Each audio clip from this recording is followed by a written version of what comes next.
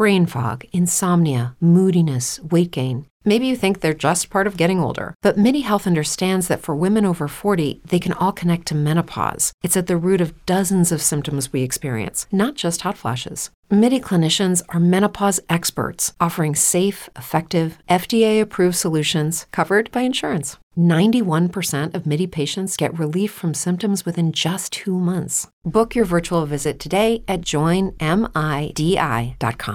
Lucky Land Casino, asking people, what's the weirdest place you've gotten lucky? Lucky? In line at the deli, I guess? Aha, in my dentist's office. More than once, actually. Do I have to say? Yes, you do. In the car before my kids' PTA meeting. Really? Yes. Excuse me, what's the weirdest place you've gotten lucky? I never win and tell. Well, there you have it. You can get lucky anywhere, playing at LuckyLandSlots.com. Play for free right now. Are you feeling lucky? No purchase necessary. Void where prohibited by law. 18 plus. Terms and conditions apply. See website for details.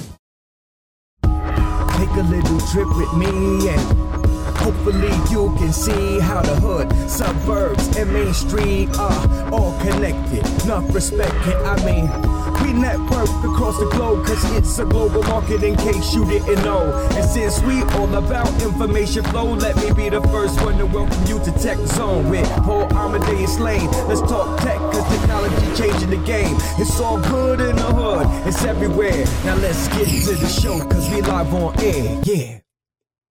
Hello and welcome to this edition of the Tech Zone. I am Paul Amadeus Lane, and it is my honor to have you with me.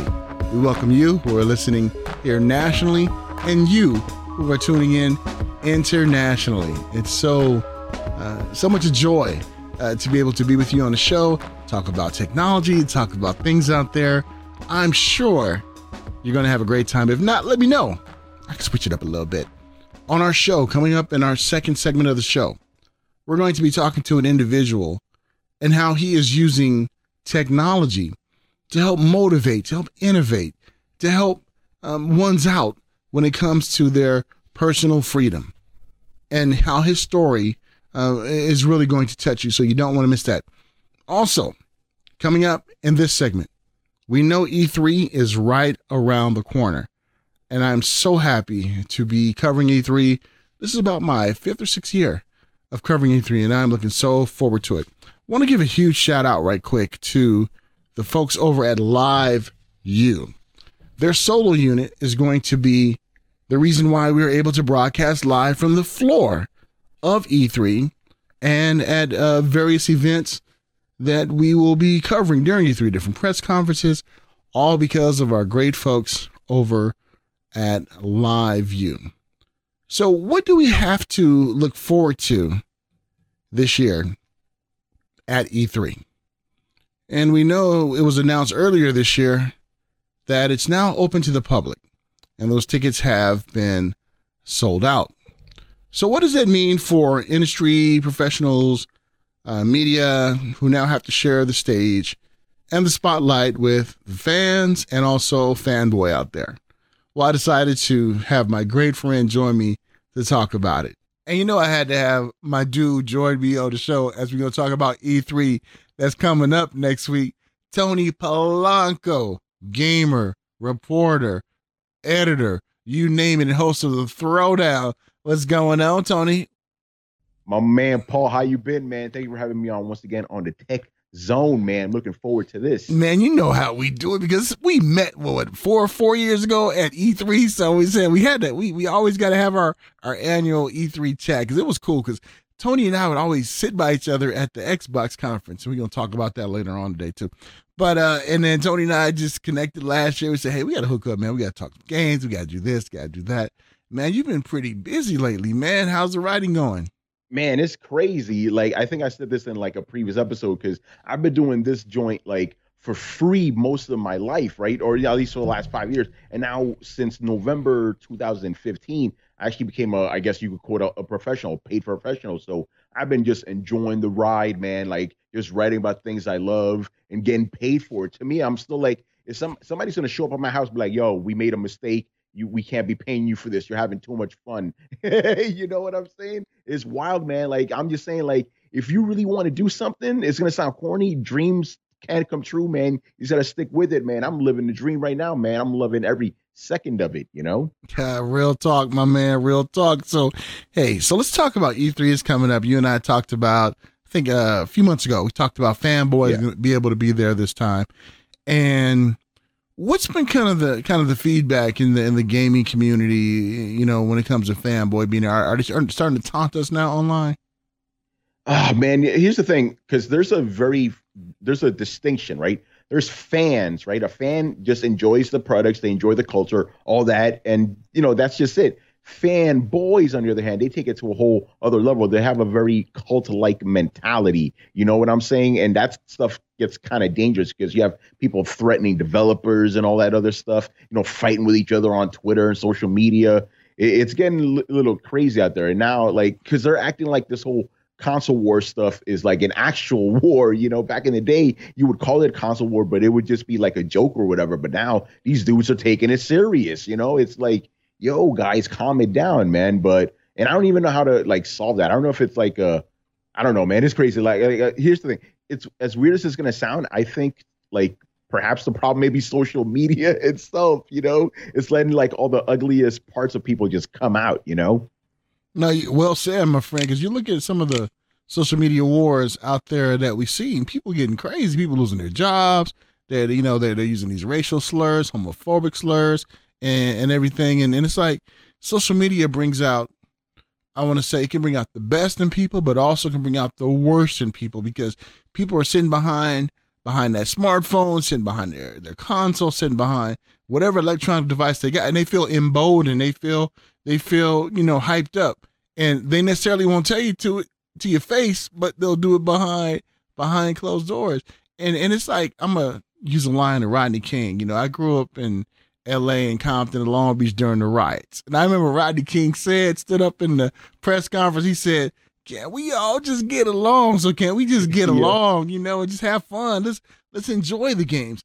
And Tony, I was looking at the lineup of what's happening at E3. And one of the things that shocked me, and I'm kind of glad, is that Sony's, their media event, their press conference is going to be streamed in different theaters nationwide, man. That's sweet. But you and I, we get a chance to be there live in a living color, man. You know what I'm saying? By the way, In Living Color, fantastic show from back in the day. But yeah, they did that last year. I know a bunch of my friends who, you know, are just regular gamers.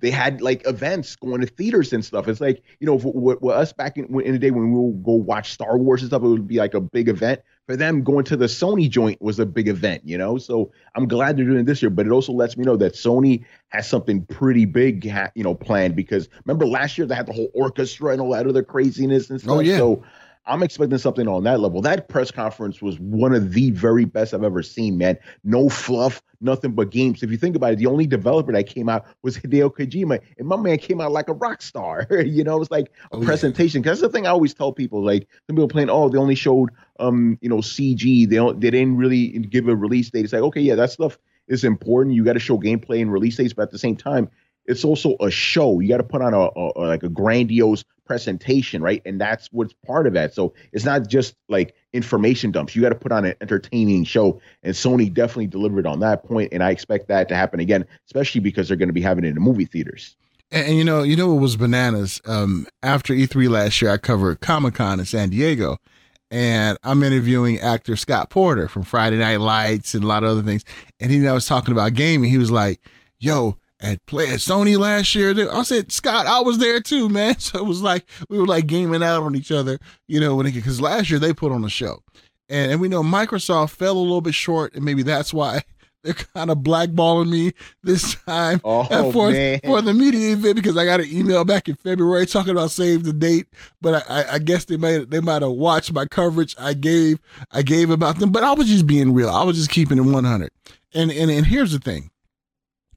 If you are going to have this grandiose event at the Galen Center in Los Angeles, in this beautiful, you know, arena, and you're not going to do as good as you did back in 2015, you better hurry up and know that we gonna talk about it. That's what they underperformed to me, Tony. I'm sorry. Last year, all they did was give us that clip about the Project Scorpio, and that was it. But the year before, when they had the HoloLens and they had all, they just and they had the Ferrari to come from the ceiling. Right. that was just bananas, man. But now, I think they're mad at me, Tony. I think I'm in the doghouse now, man. It's funny, if you're in the doghouse, then how did I get a clean entry? Because I'm apparently an Xbox hater, according to these fanboys online, But yeah, here's the thing. Last year I agree with you. I wouldn't say it was disappointing, but it was definitely disappointing compared to the year before that. But I think this year, now we're going to get the actual Project Scorpio. I predict that we're going to get to see the actual box and a price. The price is the point where I'm most interested at, because remember, from the very beginning, Microsoft, Phil Spencer was saying this is a premium price console, right? What is premium price? Let's just be honest, man.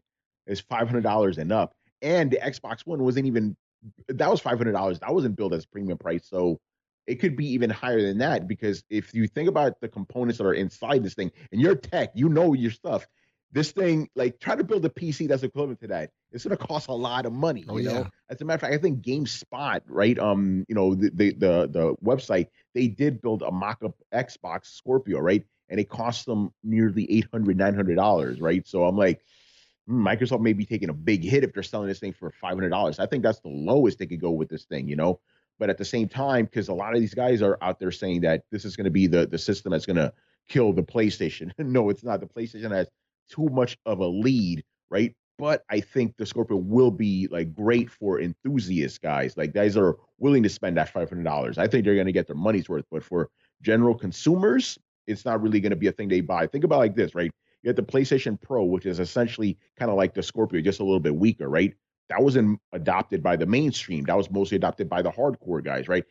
But it did very well for Sony. So I predict that's what's going to happen with Scorpio. Scorpio is not going to be like a bazillion dollar selling thing, but it's going to do very, very well for the people that it's targeted to. It's not meant to be the quote unquote PlayStation killer, but it's definitely going to do very, very well. And it's exciting just to see new tech out there. So I'm willing to, just put on, because I do have some kind of criticisms about it. Because as a matter of fact, and I know I'm rambling right now, but I'm just being honest. It's I don't really like the whole idea of iterative consoles. I'm we don't really need a Pro or a Scorpio. We can just let these things ride out. But at the same time, I do like seeing where tech goes. So it'll be interesting to see Scorpio. You know what I'm saying?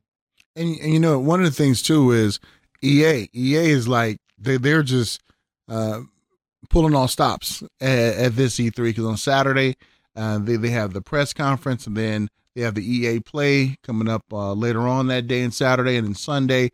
And then Monday too. So they're pulling all stops, and they really want to push Battlefront 2. I don't know if you've seen some of the concepts of this. Yeah. But that looks ridiculous. That looks good, man. It does, doesn't it? I'm wow. And plus with The Last Jedi coming out this year, now they're playing on Luke. Luke's going to be in it this time, so it's going to be pretty amazing. Then they also want to highlight, of course, Madden, NBA. They want to do that one too. So out of all the EA titles, which one do you really want to see up close and personal? Yeah, definitely Battlefront. Here's the funny thing, because the first Battlefront, I didn't really buy it because it was just exclusively a multiplayer game. I like stories, right? This one, they got that story right up in the center. I'm like, okay, this is cool, because Star Wars is my joint. I love Star Wars, so I'm really looking forward to that. I'll be honest, though, I'm not really a sports guy like that. So all the other offerings, I'm not really too excited for. And they already released Mass Effect, so they're probably not going to do anything more on that. Hopefully, they'll talk about Dragon Age. That's another EA franchise I really like. And today, they just announced Need for Speed, the new Need for Speed. I forget the name of the new game, but they have a new Need for Speed. They're probably going to have that. I don't know if it's going to be playable, though. But yeah, Need for Speed and definitely Battlefront is what I'm looking forward to with EA. My only complaint about the whole EA thing this year is they're having it all the way out in Hollywood. I'm like, come on, man. Now we got to go travel all the way out there too. Last year EA conference was right there next to the convention center, the LA Convention Center, which was nice and convenient. You know what I'm saying? You go there on your break or whatever. And I was like, ooh, it's going to be a little bit tricky getting out there. But yeah, I think it'll be worth it just for, for me at least, Star Wars Battlefront 2. Now, I heard a rumor, and I don't know if this is going to be confirmed anytime soon, that E3 may be moving to Vegas, and the reason why, CES is out there in Vegas, and since E3 is growing, the Los Angeles Convention Center can hold all these different rooms, can have EA on one side, can have Xbox on the. They can do that with these different press conferences. And even though I love LA, grew up down there, I wouldn't mind going to Vegas, hanging out in Vegas for a week. And I think it'll make it a lot more convenient, especially if they see, because the public tickets they sold out already. So I think that they're testing the waters with this, but I think they have outgrown LA because it's inconvenient. Think about it, Tony. You're from New York. You gotta, you're probably gonna Uber to E3, and at the convention center. But now you have to go Uber to Hollywood. I mean, Hollywood traffic, man. It is ridiculous, and I think you're probably going to see some changes. Now let's talk about Ubisoft. What are you a big Ubisoft fan? Some of the titles that they have in the last year, they talked about the new Watch Dogs, you talked about the new Star Trek game, and it kind of fizzled after that. Didn't hear a lot of buzz about it. What has been your take on Ubisoft? Yeah, Ubisoft, I know a lot of gamers give them a lot of flack. I actually like Ubisoft a lot. Watch Dogs 2 was an excellent game. They got a new Assassin's Creed. It's funny about Assassin's Creed because we know it's coming, but Ubisoft isn't saying anything, So that's going to be coming. I know they got The Crew, new Far Cry 5, which is very controversial right now. I think it's all good stuff. My thing is like, yo, can we get a new Rayman, please? Man, I love that series. But yeah, I think this year the big ones are going to be definitely Assassin's Creed. I think it's called Origin. The Crew 2, which it wasn't really my cup of tea when it comes to racing games, but I know a lot of people enjoyed that. Definitely Far Cry 5. That was going to be a big, Ubisoft always has big showings out there, especially like their booth is always enormous and stuff. Just Dance, I believe they're probably going to have as well. So yeah, I think they're going to have a good showing this year. I know what you're saying about last year's conference. It was kind of whatever. So hopefully this year will be a lot better, Yeah, and I think Aisha Taylor is going to be emceeing that. She's pretty cool now. She kind of stole the show, over listen, I got to say this, man. The best thing Ubisoft ever did was have Aisha Tyler as the host, man, because they used to have this one dude before her. I forgot what his name was. He was on Community, right? Boring. This dude was putting everybody to sleep every year, mad unfunny jokes. But Aisha Tyler, not only is she a great host, but she's a real gamer. Like she lives for this stuff. So you could tell, in her in her deliverance. So I'm glad they got her back. I'm pretty sure they probably got her locked down for like the next 10 years or something, And if they don't, you should Ubisoft because she's awesome. But yeah, so I think this year will be, pretty fun, I know you and I talked about it off camera. We were talking about, what's being pitched a lot in the media world, and we know it's VR, AR and VR. There's a lot of things talking about that in the gaming wise, and I think they may have one of the bigger presence there this year when it comes to developmental tech and really trying to push that. What do you think the biggest hurdle there is for VR? There's a couple hurdles, like, to be honest. Like the first one is like, let's just be honest, like people come home, from a day of work or whatever, right? They're tired. They want to play a game. Now, if they want to play a VR game, they got to put on a headset, connect all these wires, all this other stuff, and then move their arms around and all this. Like people don't really want to do that. Most people really want to just sit down with a controller in front of their TV, play a game, and just that. So VR has a lot to overcome. Like maybe in the future they'll have it so the only thing you require is just a headset and that's it. But now there's just too much wires and all this other stuff. So that's one. And, since I'm on Tech Zone with you specifically, there's also a hurdle with handicap gamers, right? Because I was trying out PlayStation VR for work. They sent me the unit and stuff, and I was trying, like, yo, this isn't really built for us, man. This is cumbersome. Like, if you need to move around in a game, you're trying to move around in your wheelchair in your little apartment and stuff. At least for me, I'm bumping into stuff, and I'm like, yo, this is not comfortable at all. And then your height may be off and stuff, and I don't have an adjustable chair where I could make myself higher or anything. So it's a lot of hurdles, man. And then to be honest, I don't think they've mastered what types of games are good for VR right now. It's like, you can only really have first-person games on it, at least from what I see, and that's kind of limiting. I know there's a lot of games out there that are in first-person view, but if that's all you could do in VR, I don't know, man. Like, I'm talking about just gaming, because I know some people may go, VR has so many other applications. Yes, it does. It's definitely a great tool to have, but for gaming, I'm still skeptical about it, and I'm talking about it as a guy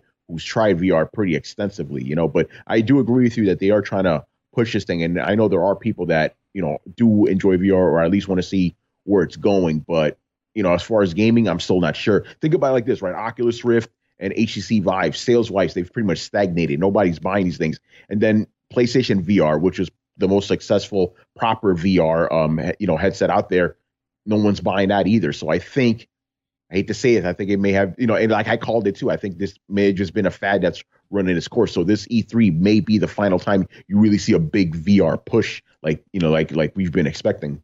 I think it's going to take the journey of the tablets. I remember, I want to say about 10 years ago at CES, they were talking about the tablet, and sales were like stagnated. Nobody needed them.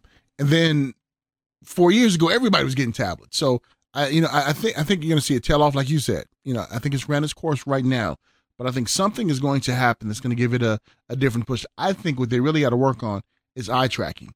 They got to do it in a way that a person, if they want to use their extremities, they can use them, but it's not mandatory. They really need to work on that and work on brain waves too. I mean, they can do that. They have technology, that can do that. That can track your brain waves. If you want to do this, you want to do that.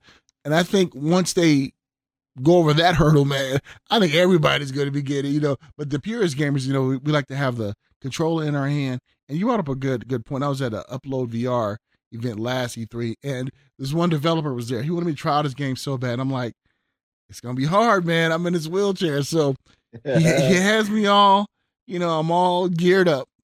And then he starts moving my chair for me.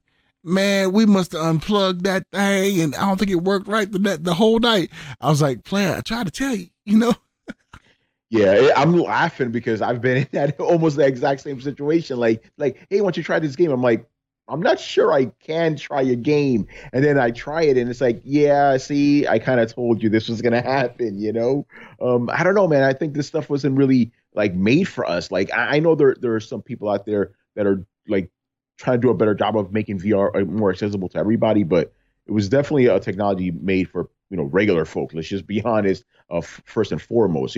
Not saying that's a bad thing, because let's just be honest, we're in the minority when it comes to that, but it's still something you need to consider if you want everybody to be playing your stuff. But I speaking about that, I have received a couple emails for E3 events like, oh, why don't you try out our VR game where you have to like sit on this other thing? I'm like, I'm already sitting on something, man. I can't be getting off this thing, So it's like, sorry, but I can't really try that, Definitely.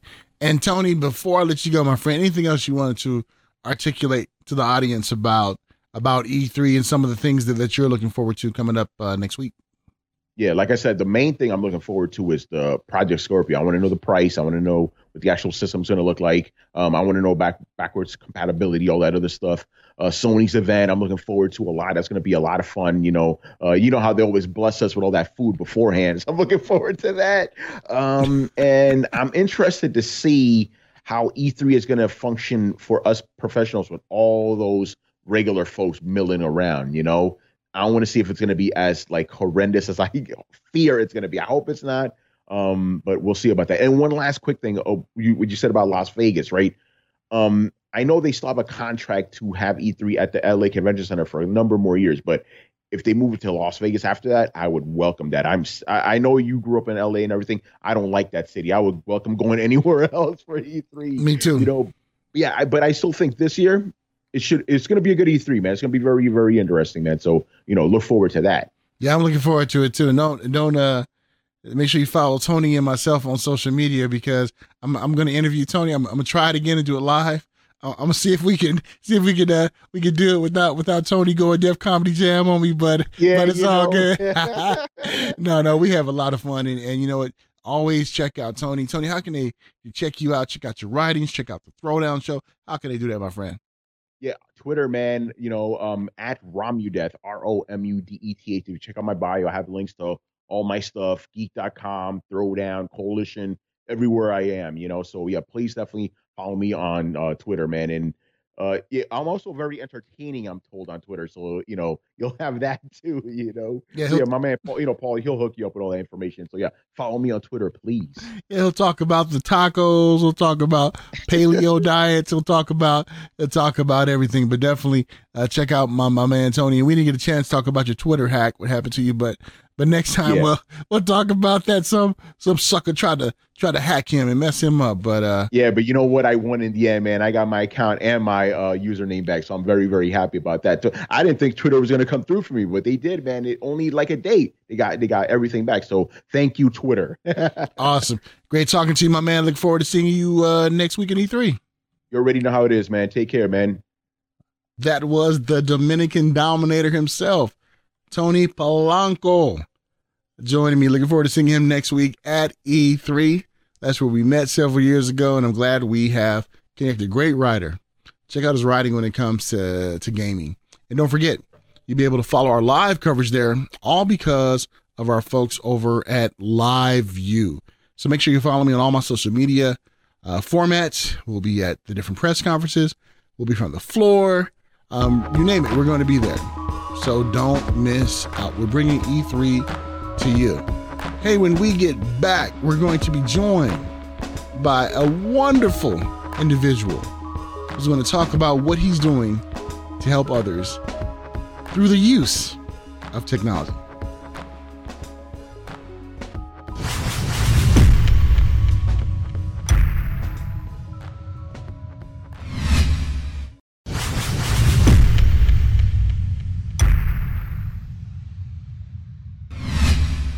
Hello and welcome back to the Tech Zone. I am Paul Amadeus Lane. Thank you so much for staying tuned with us.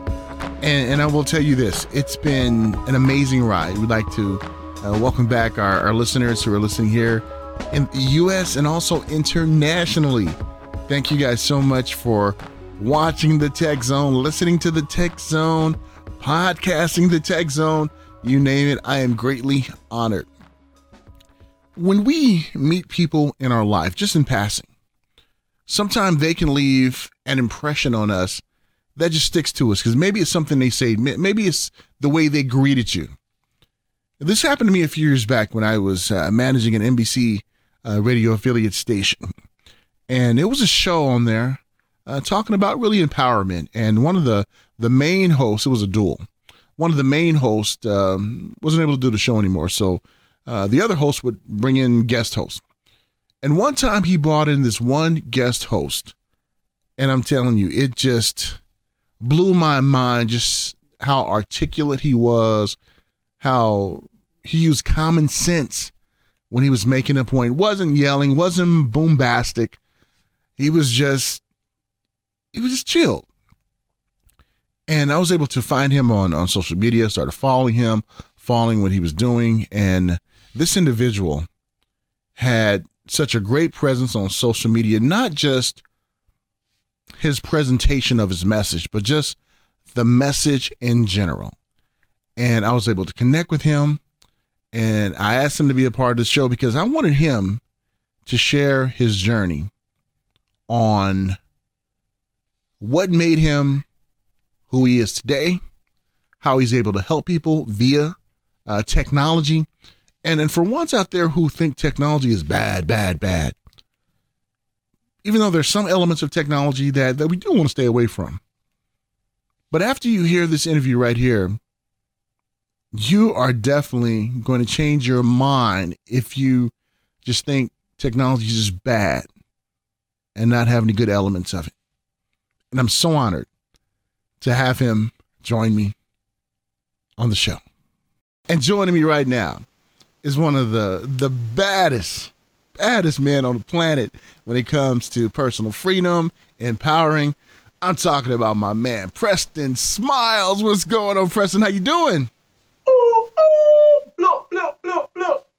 What's going on, Paul? See, that's what I'm talking about. I wanted to hear that, wanted to see that. My man, Preston, is in house. And Preston, I tell you, I told the story before I brought you on about my first interaction with you when I was working at another radio station and you were filling in on a host on another show. And it was interesting. I was getting ready to leave, and then I just heard this insightful, voice and just voice of reason. And I was like, who was that over there talking? And then I found you on Facebook. We became friends, and I've just been following you for years. And I just want to give you props in what you're doing. You are fantastic at it, Preston.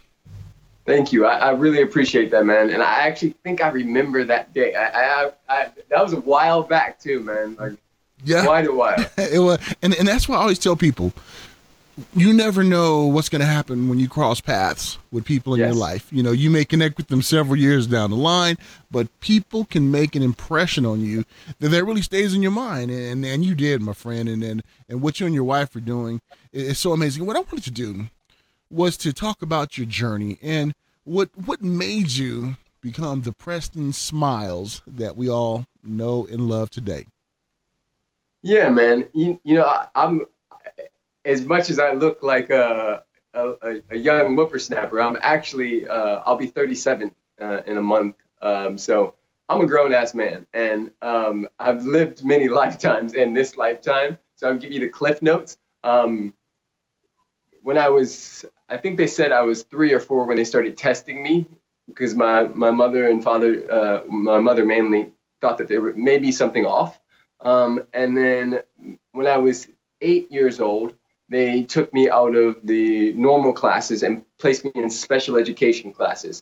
And I made up a story about myself, that I was dumb, that I was stupid, that I was less than, because, you know, while I was and didn't learn like all the other kids, walking into a classroom where the kids were playing with blocks and drooling on themselves at 8 and 9 years old, it had a big impression on me. And so I began to seek approval and security outside of myself. And I started wearing a mask in order to get people to like me. So I would bully the bullies. I would befriend the nerds. I was really good at sports because my dad would celebrate me when I was good at sports. And that led me to joining a gang when I was 11 years old. When I was 15 years old, a friend of mine, best friend, asked me to come out and hang and drink and be stupid 15-year-olds like we had been all the other nights. And this particular night was the first time that it was a no for me. It was the first time I understood intuition. And I said no. And, you know, they made fun of me for a little bit, and then they hung up the phone. And he was like, oh, well, I got shotgun then since you're not coming. And shotgun, for those of you guys who aren't familiar with that, means I got the front seat. And so Scott got the front seat. And an hour later, after they hung up the phone with me, they pulled up to a 7-Eleven in Gardena, California. And a disgruntled guy was in the car next to them. And he asked Scott what he was looking at. And Scott, being a 16-year-old punk, was like, I'm looking at you. And the guy got out with an automatic weapon and shot him in the head. And shot everybody in the van that I was in the night before and the night before and the night before. And so this was a huge awakening for me because I got really scared. Everything got real. You know, when you're 15, you think you're invincible. And then something like that happens. And I asked my father, could I leave? And he said, where do you want to go? I said, I don't care. I just can't be in this city right now. And I'm not sure if you're familiar with the Fresh Prince of Bel-Air, but I kind of like lived that. Because I got on a plane to Pittsburgh, Pennsylvania. I got off the plane. There was a sign with my name on it. There was a woman named Shirley Russell. She's still my mom to this day. She was sitting next to my mom at my wedding last year. Shirley took me in. She was my dad's high school sweetheart. And she lived in North Allegheny County, which was this really sort of wealthy county in the suburbs of Pittsburgh. And I remember I got there on the first day of school. We pulled up and there was like BMWs and Mercedes everywhere. They had turf football fields and you could like eat off the ground. And I got there and I was like, this is interesting. And everybody was staring at me, but not just like staring, but like smiling and staring. And I'm like, what is happening? So I go into the office and I'm checking in and I asked the woman, I said, ma'am, are there anybody else who looks like me at this school? She said, oh no, we have one black girl. But I believe you're the only black male in the school. And so what I came to find out was that I was the only black dude in the whole school. And I was like this cool alien that everybody wanted to hang out with. And that created this like awakening. And I'm wrapping a story up here where one day, a few weeks later, I had joined a new gang called Wexford Mafia. And it was a bunch of rich white kids. And I was in this kid, Brad's BMW, and we were riding to a party. And they were smoking weed, drinking, listening to Outkast, Tupac, and Biggie. And I had this realization in the backseat of this kid's car that all that we're all doing the same things, but getting two different results based on the environment and the expectation. So the kids at my former school were smoking weed, drinking, listening to Outkast, Tupac, and Biggie. And the kids at my new school were doing the same thing. Well, the kids at the new school were going to Yale, and the kids at my old school were going to jail. And so I recognized and stumbled upon environmental psychology at 15 and a half. And I got to understand that underneath all of our stories, whether it be gay, straight, white, black, Christian, Muslim, underneath all of that is our truth, which is love. And that opened up a whole new space for me in understanding that you cannot rise to low expectations. So that was the beginnings of my story. You know, that's an amazing story, my friend, you know, because I grew up in the Long Beach, Compton area. And you know, and as you're telling that story, you know, it kind of reminds me of some of the things that I went through, too. And I can definitely relate, because there was a lot of my friends that I grew up with who was about that life, who didn't make it out, you know, and who are in the grave or in the jail right now. And it's just, and you're right, you come to a realization. And you're like, okay, what am I going to do? What am I going to do in my life? What's my calling? And when did you know, Preston, that you could be that kind of beacon of hope, beacon of love for ones out there who may not know that they're loved and that they're wanted? When did you know that you had that calling? Yeah, you know, the thing with purpose and a calling, it happens in layers. Right? You know, a lot of people come to me, I have lots of people who come to me every day, and they say, I want to find my one purpose and my one calling.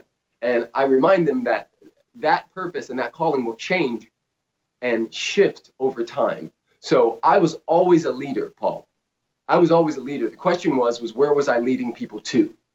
I was always a powerful dude, right? And so when people come to me and they ask me and they say, I want to become this and I want to become that, I say, it's not a matter of becoming, it's a matter of revealing what's already here, right? The magic of Preston Smiles was already here. All I did was place intention and my attention on service, and the rest of it sort of came into play. Now, to answer your question on a technical note, when I was 25, I got sick. And I had a heart condition, and I didn't want to die. Nobody wants to die at 25, especially. And I went to a cardiologist, and he gave me some medicine. But he said, as a doctor, there's two things you need to look into: your diet and your stress levels. And I explained to him my life and how some of my family members were on drugs, and how I felt like it was my duty to make it and to help them and save them. And he said, young man, based on what you've told me, you are highly stressed out. And that stress is actually killing your body. It's like having an effect on your heart. And then I told him, he asked me what my diet was like. And I said, I eat food. And he was like, tell me about food. And I was like, you know, McDonald's, Burger King. I drink beer, Sloppy Joes, drink lots of milk. Like, I just was naming all the stuff that all of us eat all the time, right? And he said, young man, that's not food. And I said, dude, what are you talking about? Of course it's food. It's on the commercials. It's what my mom eats. It's what my dad eats. It's what everybody I know eats. That's got to be food. What else is there if that's not food? And he said, you know, you might want to look into that. And so I went through this whole journey of being an angry vegan. I denounced my religion, and I just literally uprooted everything and questioned everything. And I began to fill my cup in such a way that people were coming to me and they would ask me all these questions. And there was a point when I said, everybody's asking the same questions. I should just start a YouTube channel called Questions with Preston and actually just talk about this stuff, because we're all dealing with the same stuff. No matter where we are in the world, the human experience is very similar. And so that was the beginnings of me creating Questions with Preston, and that sort of opened up, and it's continuing to open up my understanding of why I am on this planet, which is to serve people and remind them of their truth, which is love.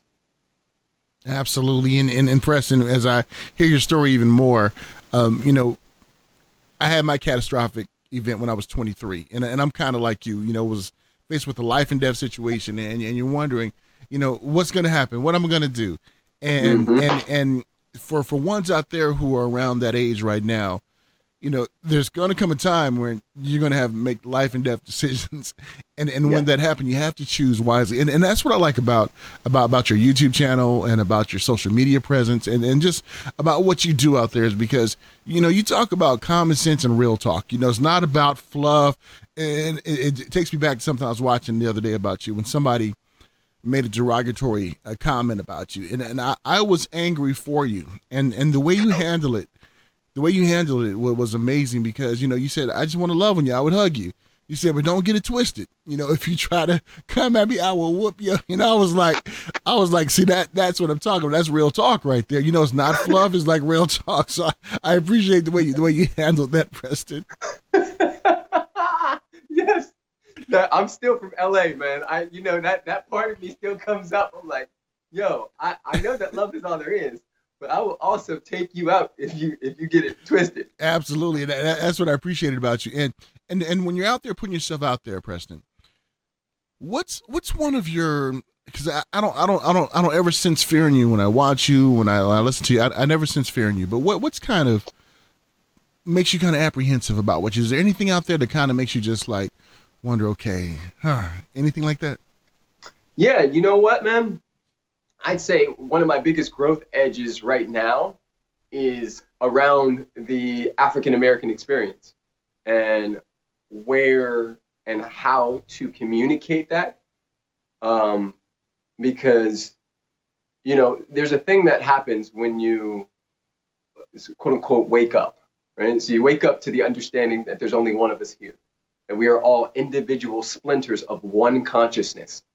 Right. And so for me, this understanding that, and I don't know if I can go here on this show, but that God is in everything and everyone, and that everything, no matter how we, may perceive it, is still a gift. Mm-hmm. Right. Absolutely. So on one hand, I understand this, and I understand not just intellectually, but like in my body, I have the experience of there's only one here, right? Only one of us here. But on the other hand, I know that most of society still sees me as Black, as African American, right? And I also, on another hand, am proud of that. It's so beautiful. We're such a gregarious, beautiful people that have been vilified and, treated in a very particular way for quite a long time. And so I'm always towing the line between, how to be with that. Because I also understand that me just being me is an awakening for many people who have, quote unquote, people of color boxed into this particular box of they're only this or they're only that, right? So me just being me being a representative of love is teaching people that we're all multifaceted people. We all come from the same source, if you may. And so that's a tricky thing for me. Everything else I'm not afraid of. And I'm not even afraid of that. It's just something that's I'm very careful how I navigate that. But yeah, man, to me, when you have something that you would die for, it creates space for you to truly live. And so as much as I don't want to die anytime soon, I would die for this. And so this bleeds out of me. This is not, when the camera's on, right, let me try to figure out how to make money off of people. This is like, I do this because I actually care, but truly, because there wasn't a me when I was growing up. There was nobody I could look to that looked like me, that represented what I represent when I was growing up. So for me, this is my duty. It's a crime against humanity for me not to stand in my power in such a way that I become a beacon and a light for people all over the world to see who and what they are. And which is love. And that's that's where I look where technology is at today. If we didn't have the YouTubes, if we didn't have the Instagrams and the other platforms that we have, ones would know about you and your creative mind and the love that you have for your fellow man. But it wouldn't be as vast as it is today. Maybe like in one area because you live over there, but now worldwide, and you visit different places, you give different motivational speeches about things. Tell me how that has changed your life being able to do that? Dude, it's the biggest game changer in the world. You know, as I explained, I don't have a standardized brain. So when I was taking standardized tests, I sucked at those.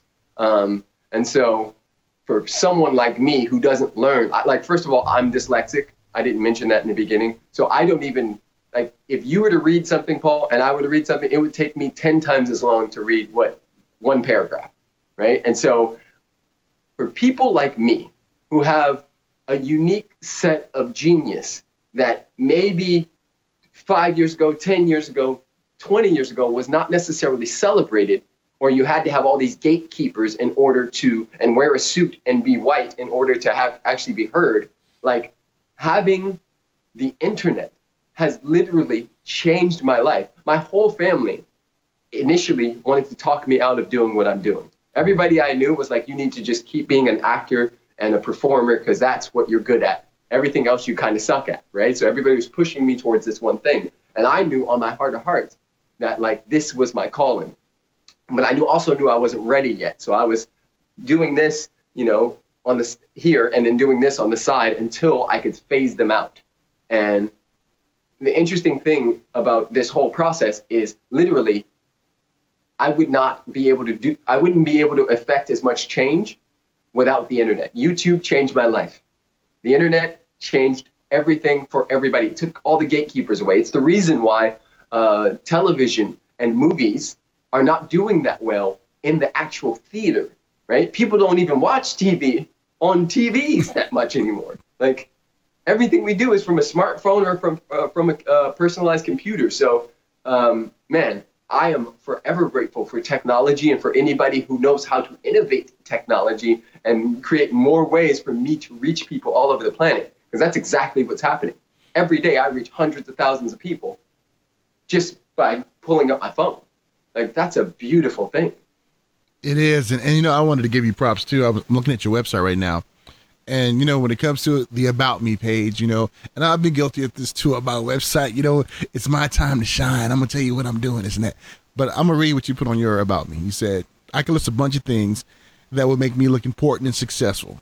But what I want you to know about me is I truly care about people, our planet, and about maximizing my potential. I am committed to knowing that I will leave this world the world that my tank was empty because I gave all that I had and then some in the name of love. And when I read that one word came to my mind, humility, because sometimes, in this industry, we always want to be like, look at me, look at what I'm doing this. I never get that with you, man. It's all about what can I do for you? And I think with all the social media influencers out there who kind of, and not really throwing shade on everybody, but sometimes it's all about them. But yeah. You have taken the step, no, it's all about the person, the individual. And I think that what makes you successful. Thank you, man. I truly appreciate that. That is something, it is actually a really big deal for me. And I sometimes beat myself up because I don't toot my horn like everybody else does, and, it's not a race, the tortoise wins anyway, but that's true. The race just restarts, life just lives. And so for me, if I can experience my own personal freedom, if I'm being a conscious choice maker, if I'm here to serve, because my understanding is that you only get to keep what you give away. And so I'm constantly giving that which I would love to receive myself. And I receive, the giving is in the getting and the getting is in the giving. It's like cyclical, right? And there's something called the law of circulation, which basically says everything on our entire planet is always moving, always changing.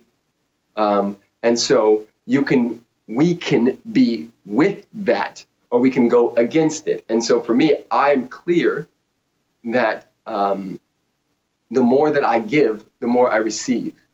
And that doesn't always mean monetary, and it doesn't mean that I receive from the same person I gave to. So I'm with cameras off, nobody around.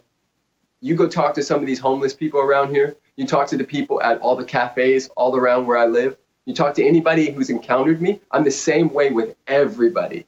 Not because I'm trying to get something, but because I'm absolutely doing my best to be of service to these humans, and I'm curious about them. Like, I think that's the thing that sets me apart, is I'm really curious like a child. You know, kids just like, but why? And well, tell me about you. And like, I actually want to know. And so because of that, you know, people tend to like me, and some people don't like me because of that, you know, because I'm also not a pushover. And, you know, so there's, that makes a lot. So you're not a pushover, definitely. and that brings me to mind, like, you know, we talked about God and everything, and that just brings me to mind a scripture that I remember when Jesus talked about, you know, about always being humble like little children, and yes. You know, even when we're adults, and how that will lead to our spiritual growth and just our maturity as a whole. And my friend, you definitely embody that. So let's talk about for a second this wonderful book right here. Yeah. There you go, right there, man. I'm gonna tell you something. You take the best pictures, man. Your smile is like energetic to light up the room. So in this book right here, the 33 ways to amplify your life, love louder. What's the main focus of this book? You know, I wrote that book because there's a particular way that I've learned to embody this work, and it's with this understanding of whatever we practice more of, we get more of. And in our fast-paced society, I find that it's a lot more difficult for people to read, you know, 80-page chapters and like just long, drawn-out stuff. So for me, what has worked for me is chunking things down and using one tool for 1 week. So I'll take one tool, right? Gratitude, right? It's not the happy people. It's not the happy people that are grateful. Mm-hmm. It's the grateful people that are happy, right? Absolutely. And so I'll practice gratitude, just one thing for a whole week. Just read that little baby chapter, like 5 pages, right? 6 pages. Read that chapter and then practice all the practical tips and tools in it for a week. And then I'll come back to the book and read the next chapter and do the same thing until it becomes an embodied practice. So I wrote that book with an understanding that when we amplify our love, we automatically amplify our lives. And so the two can't be separate. More love, more life. And so these are practical tools and tips for people to be with it. This book was not written for somebody who's looking for super high level, like intricate scientific stuff. This is for somebody like my mom or my cousins or me, or somebody who's like, yo, just give me the essence of it, inspire me, and then give me some stuff to work with that I can actually use in my life. Not some like super esoteric stuff that it's very hard to even grasp. Like, what does that mean? Sounds awesome, but how the hell do I do that in my life, right? For me, I wrote that book to make it easier for people to reach it and apply it into their lives. I tell you, phenomenal, my friend. And before we let you go, you know, I would be derelict in my duties if I didn't say, talk about just how your lovely wife, Alexi, how she empowers you and how she completes you. Because I have a wife myself, and she and I, we work together a lot too. And it's great when you have, you know, your partner work with you and really down for you. Talk about what it's like to have that wonderful wife that you have. Yeah, man, it's everything. Everything. Relationship is everything. We are social beings. We come into this world, into village, into tribe.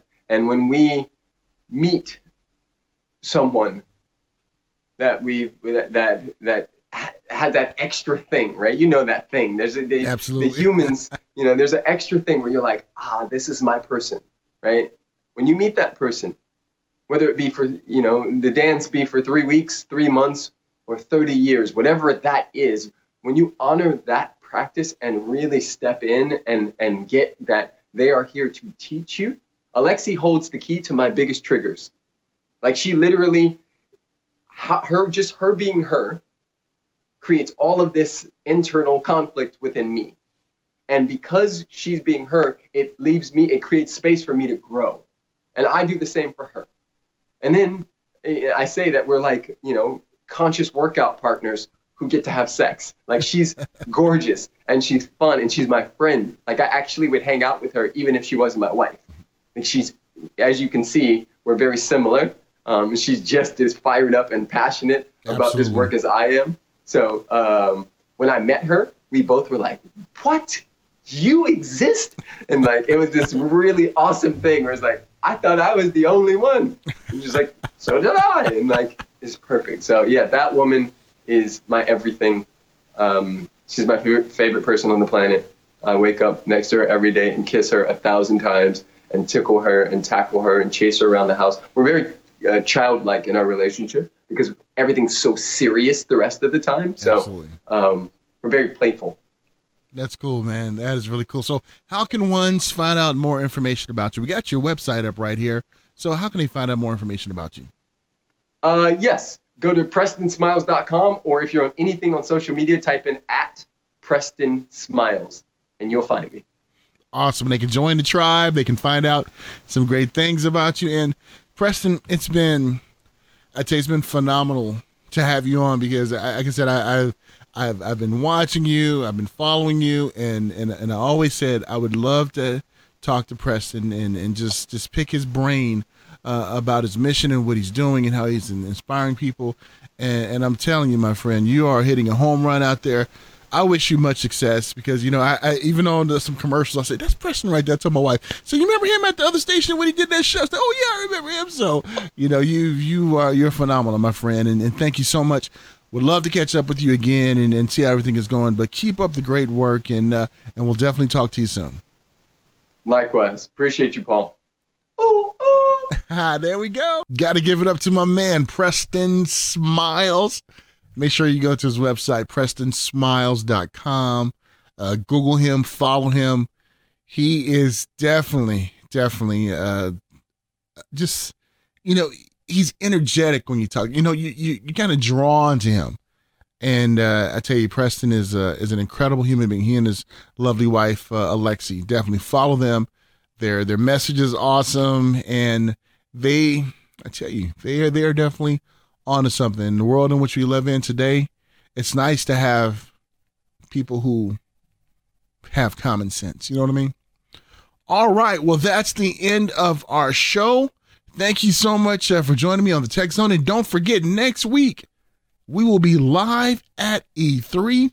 So make sure you follow me on all my social media platforms, my website, PaulAmadeusLane.com. We'll be having some interviews from the floor, different press conferences, media events.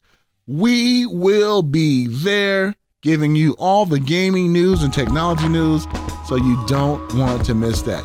Until next time, please turn someone's frown into a smile, leave someone in a better mood in which you receive them, and also, very important, love those who are unable to love themselves.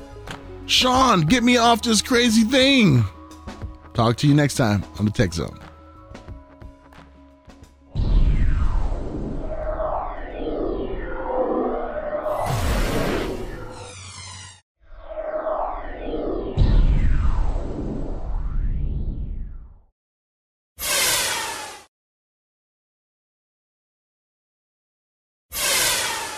With the Lucky Land Slots, you can get lucky just about anywhere.